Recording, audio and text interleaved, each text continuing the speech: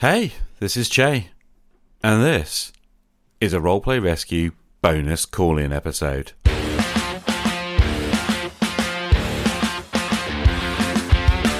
As you know, I love call-ins to the show. They're a big part of what I like about podcasting, and I especially love answering questions, although I don't get quite as many questions as I perhaps might enjoy.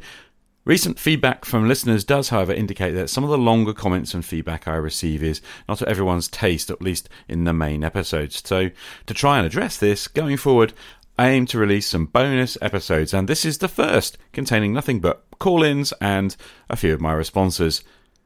I will be including one or two shorter messages in main episodes as I go forward, so please do call in. But the plan is to move the majority of call-ins to these bonus shows. My hope is that given a few weeks following an episode's release, call-in shows could present perhaps a more thematic response from you guys. Anyway, I hope that makes sense. I hope you'll be fine. I hope you'll continue to call in. And there is an actual bonus on that. I've also set up a SpeakPipe account for Roleplay Rescue. So you can now leave up to a 5-minute long message via speakpipe.com/roleplayrescue. So that's SpeakPipe, speakpipe.com/roleplayrescue. And I hope you guys will continue to call in. Let's get into it. Hey, Jay, just listened to Roleplay Rescue 1010, I think, where you laid out your idea for your open world game. And yeah, man, it sounds great. I wish you the best on that. If my schedule allows, I will take part in that. If not, I will follow the progress with anticipation. And yeah, it sounds like a great plan, and it's definitely enticing. So keep up the great work. Hang in there. And run the games you want to run, my friend. That's the key. If you run it, they will come. So we'll talk to you later. Take care. Thank you, Jason, for your call-in. Kicking it off there with comments on That Hex Crawling Vibe, episode 10 from season 10, where I was looking at what would happen if I took a classic hex crawl game structure, Rob Connolly's revised Wilderlands of High Adventure hex maps, which are available on DriveThru RPG, and the Dungeon Fantasy role-playing game rules. And actually, we've had 2 sessions as I sit here and record this, which has been absolutely brilliant. Good friends of mine, Shandy Andy and Leslie, have been coming along to the Jack in the Box store in Ripley, Derbyshire, here in the UK, on the alternate Friday nights. We're gaming from about 6:30 through to about 9:30, 10 o'clock in the evening when the shop closes. And it's been a blast. It's been absolutely great. And it turns out that Jason isn't the only one who had something to say on the subject. Hey, Jay, it's Brian. Listening to the last episode of your pod and then also the last couple of the journal, I keep coming back to the image that I have in my mind, and it may only be relevant for me, but the way that you're building not just your, I'd say, personal games with game groups, but the way that you're helping to foster and build games for your club. I imagine one day being able to walk into the classroom and seeing it filled with all of the students gaming, running games themselves, totally immersed, and just walking by and saying, afternoon, everyone, how's the water? And then I would just leave, and they'd eventually look up and they'd just say to each other, what the hell is water? Because that's it. I think that's it. You're immersing them in the game. So much so that they move beyond all the arguments and worry we have over the rules. I like that you keep coming back to the FKR, the free Kriegspiel. And, when I say that in the way that I've been looking into it, it's, as it probably should be, a loose interpretation. It's not necessarily just roll 1 die, 2d6 or something and make a few rules up and go. But just the fact that the immersion comes first, the play comes first. And it sounds like that's exactly the way that you've set up some open table or pickup games with GURPS. And the way that you've set it up, I would reckon that anyone who does walk in and play that with you would have no idea, or even think that it may be more complex. It's probably to the point where, again, almost like FKR style, they're not concerned about the rules, just the game. Cheers. Thank you, Brian. It's great to hear from you. Thanks for your calls. A couple of different things there. So I guess I better first talk about the school club and let everybody know, really, that come the 1st of April 2022, I will be resigned. Well, I have resigned from my job as a school teacher at the school I currently work in Nottinghamshire, and I will be actually becoming a bit of a freelance agent teacher, going and working in various different sort of short-term contracts. Basically, the whole kind of full-time secondary school thing is driving me insane. So that means the gaming club at the school has been handed over to my colleague, Mr. Marks, who has taken on a brilliant role there. But what was really interesting was what Brian was saying a moment ago. The other day I was wandering around the club, and I basically don't have to stay very long anymore, because it's very, very much a case that the players, the gamers there, they're all doing their own thing. The club has grown to about 15 students. There's a Starfinder game and 2 big D&D games going on. There's also a Doctor Who role-playing game going on. And you know what? They just don't need me, which is, of course, exactly the way it should be. I guess it's testament to what kids can do when you just give them the tools and you say, hey, go play. On the second point, regarding like the Wilderlands game, I don't think we're in the FKR mode at all. I actually, to be honest, with the rulebooks are at a table with us, and we've been playing the Dungeon & Fantasy role-playing game powered by GURPS. And, the guys are kind of like aware of the rules, and in some ways enjoyed that aspect of things. But it is very much more dialed down than perhaps previously in my gaming experience. We've had much more behind the screen. And we've just been playing a pretty traditional dungeon game. Actually, the first 2 sessions, they've just been down a dungeon, they've been enjoying themselves, and it's been a really good laugh. I have to say, hand on heart, I don't think I've laughed quite as much in quite a few years, probably 2 or 3 years now. I think coming back out of the pandemic into face-to-face gaming with this game, it's really easy. I was saying to Shandy Andy just the other night that actually it's wonderfully liberating, to run an open table game, a dungeon crawl, hex crawl game, minimal prep from the GM perspective, little drip of like extra stuff you can put into the game, and just delightful to get around a table and roll dice together. We've been having so much fun. And on top of that, contrary to popular belief, we've had a really strong sense of these characters being the equivalent of those first level classic D&D characters, kind of vulnerable, but just enough detail in the way in which we play, and enough detail in the way the characters are built to actually make them all genuinely interesting to us and unique to us. So we are open to new players. There's plenty of space around the table, but yeah, it's been an awful lot of fun, and I just hope that we can keep it going at least for a few months. Which brings me to Evil Jeff's call. Hey, Che, it's Evil Jeff. Just listen to your inherently valuable podcast, and it got me to thinking. Kind of thinking to how do I interact with my minions, and even going back into my memory and thinking, how did my parents interact with me? And you were saying that you're made to feel not adequate, and I kind of wondered in my head, did I ever have that myself? And I finally came back to a point where I had a little bit of something like that. I went back into memory and back to the time when I was playing youth baseball at our church. They had a league that was basically 1st through 6th grade. Had 2 divisions, one the smaller group, 1st through 3rd, and then 4th through 6th. And at the end of my time there, as we were finishing up the season, I remember a gentleman asking my dad if I was going to go play what they call Pony League ball, which would have been the youth sports and everything. That would have been, you would have looked at maybe 5th grade to 8th grade, possibly. So time-wise, 11 through 14. And, my dad asked me about it. And that's probably the only time I knew I was not adequate enough, because as he pointed out, that the pitching was a lot faster.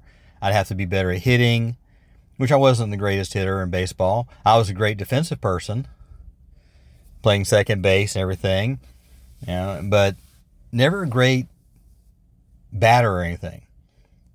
And my dad told me, if I was going to play, it was going to be hard because I may not be adequate enough.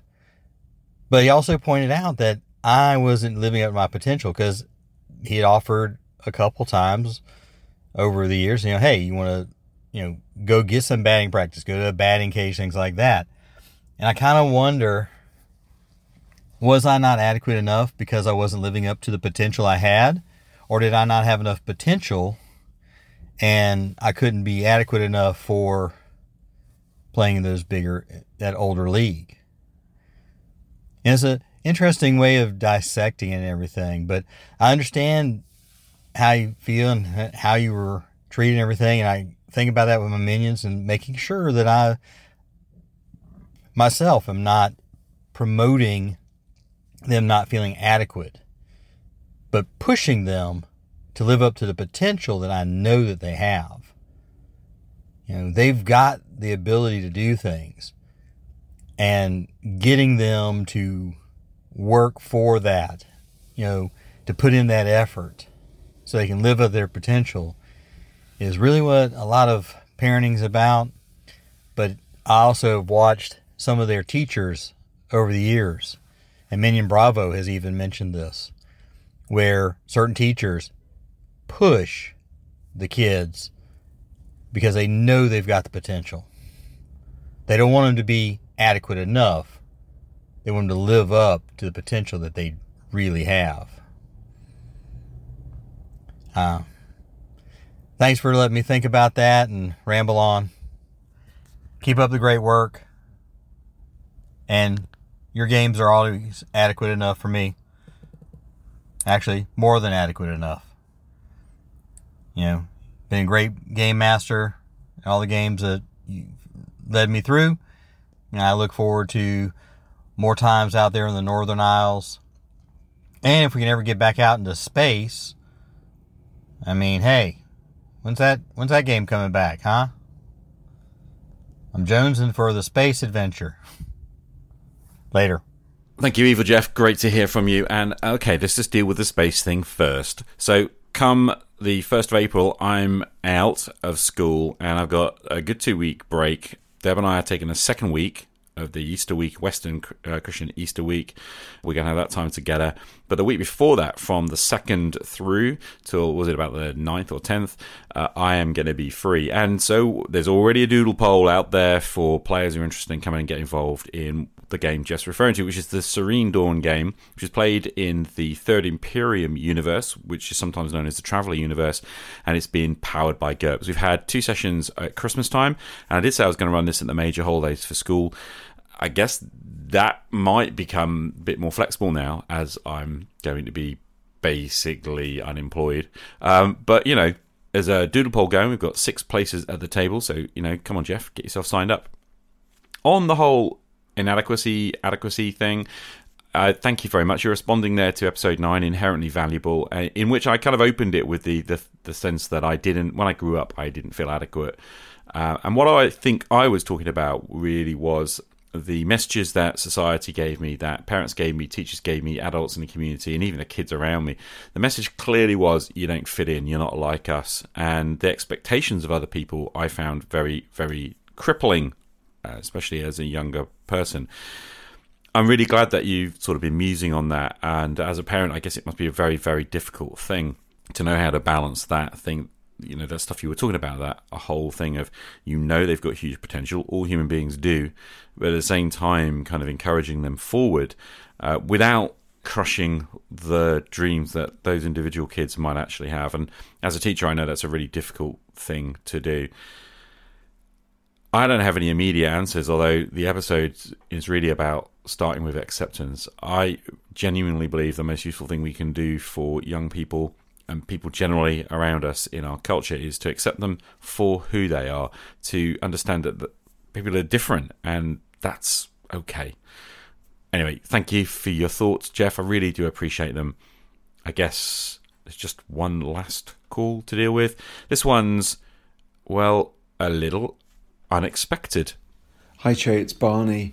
I've been meaning to contact you for ages. I was probably thinking of writing an email and then I suppose I remembered that there's leaving messages on Anchor, which maybe just does for now. I've not been in touch because it's been all so busy. It would be, of course, great to talk about Tricksters Net again. We got the print copies of that, which should be being able to be put in people's hands one way or another at some point soon.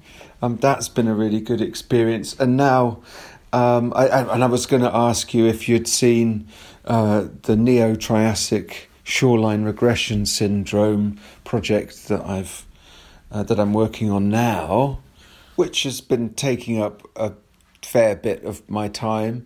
That's been interesting so far in all different kinds of ways, and I'm excited about how that's going.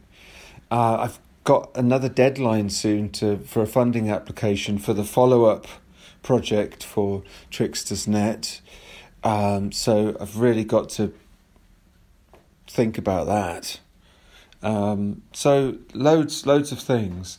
I'm a universally terrible podcast listener at the moment. So I can't chip in, although of course your episodes have caught my eye. And I'm still in manifesto mode. It's still there. Hope you're well. Bye. And listening back to that message, I sound chirpy, and I wasn't chirpy last week, so I guess I'm getting chirpier again, and I'm going to try and keep being chirpy. I hope you're chirpy, and I hope all your listeners are chirpy too. All the best. Bye-bye. There you have it, an absolute delightful call from Barney there over at Loco Ludus Podcast. Thanks, Barney, for calling. And yeah, I'm chirpier than I was, and I'm glad to hear you're chirpy too. All good stuff, man. I'm really glad Tricksters Net has kind of gone well, and you've got the product out and all of that stuff. I'm not aware of the other projects you've been doing because, like you, pretty bad at listening to podcasts, especially in the gaming sphere at the moment. But yeah, I'm glad to hear from you. I really hope that maybe we can get talk again soon. It would be good to do another interview with you and find out what's going on. You know, just get in touch, let us know, and we'll sort something out. I might have a bit more free time in the coming weeks, so, you know, gets easier. Anyway, I just, most of all, thanks for calling. It is lovely to hear from you. And I think sometimes, you know, in this gaming community, we can become a little estranged over time. We're not necessarily playing the same games, doing the same things, thinking about the same stuff, even listening to each other necessarily on a sort of constant basis. But you know what? We all have an affection for what we're trying to do. And I really love Barney's podcast. If you haven't checked out Loco Ludus, you really, really should. Anyway, enough wittering. I think that's the calls. Let's kind of wrap this thing up.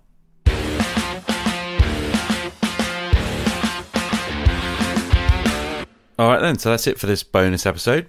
Big thank you once again for showing up and listening, and a massive thank you also to all the callers today. Of course, if you've got questions or comment, you can call in. There's two ways of doing that now. You can hit anchor.fm/rpgrescue, and you can leave a 1-minute message there.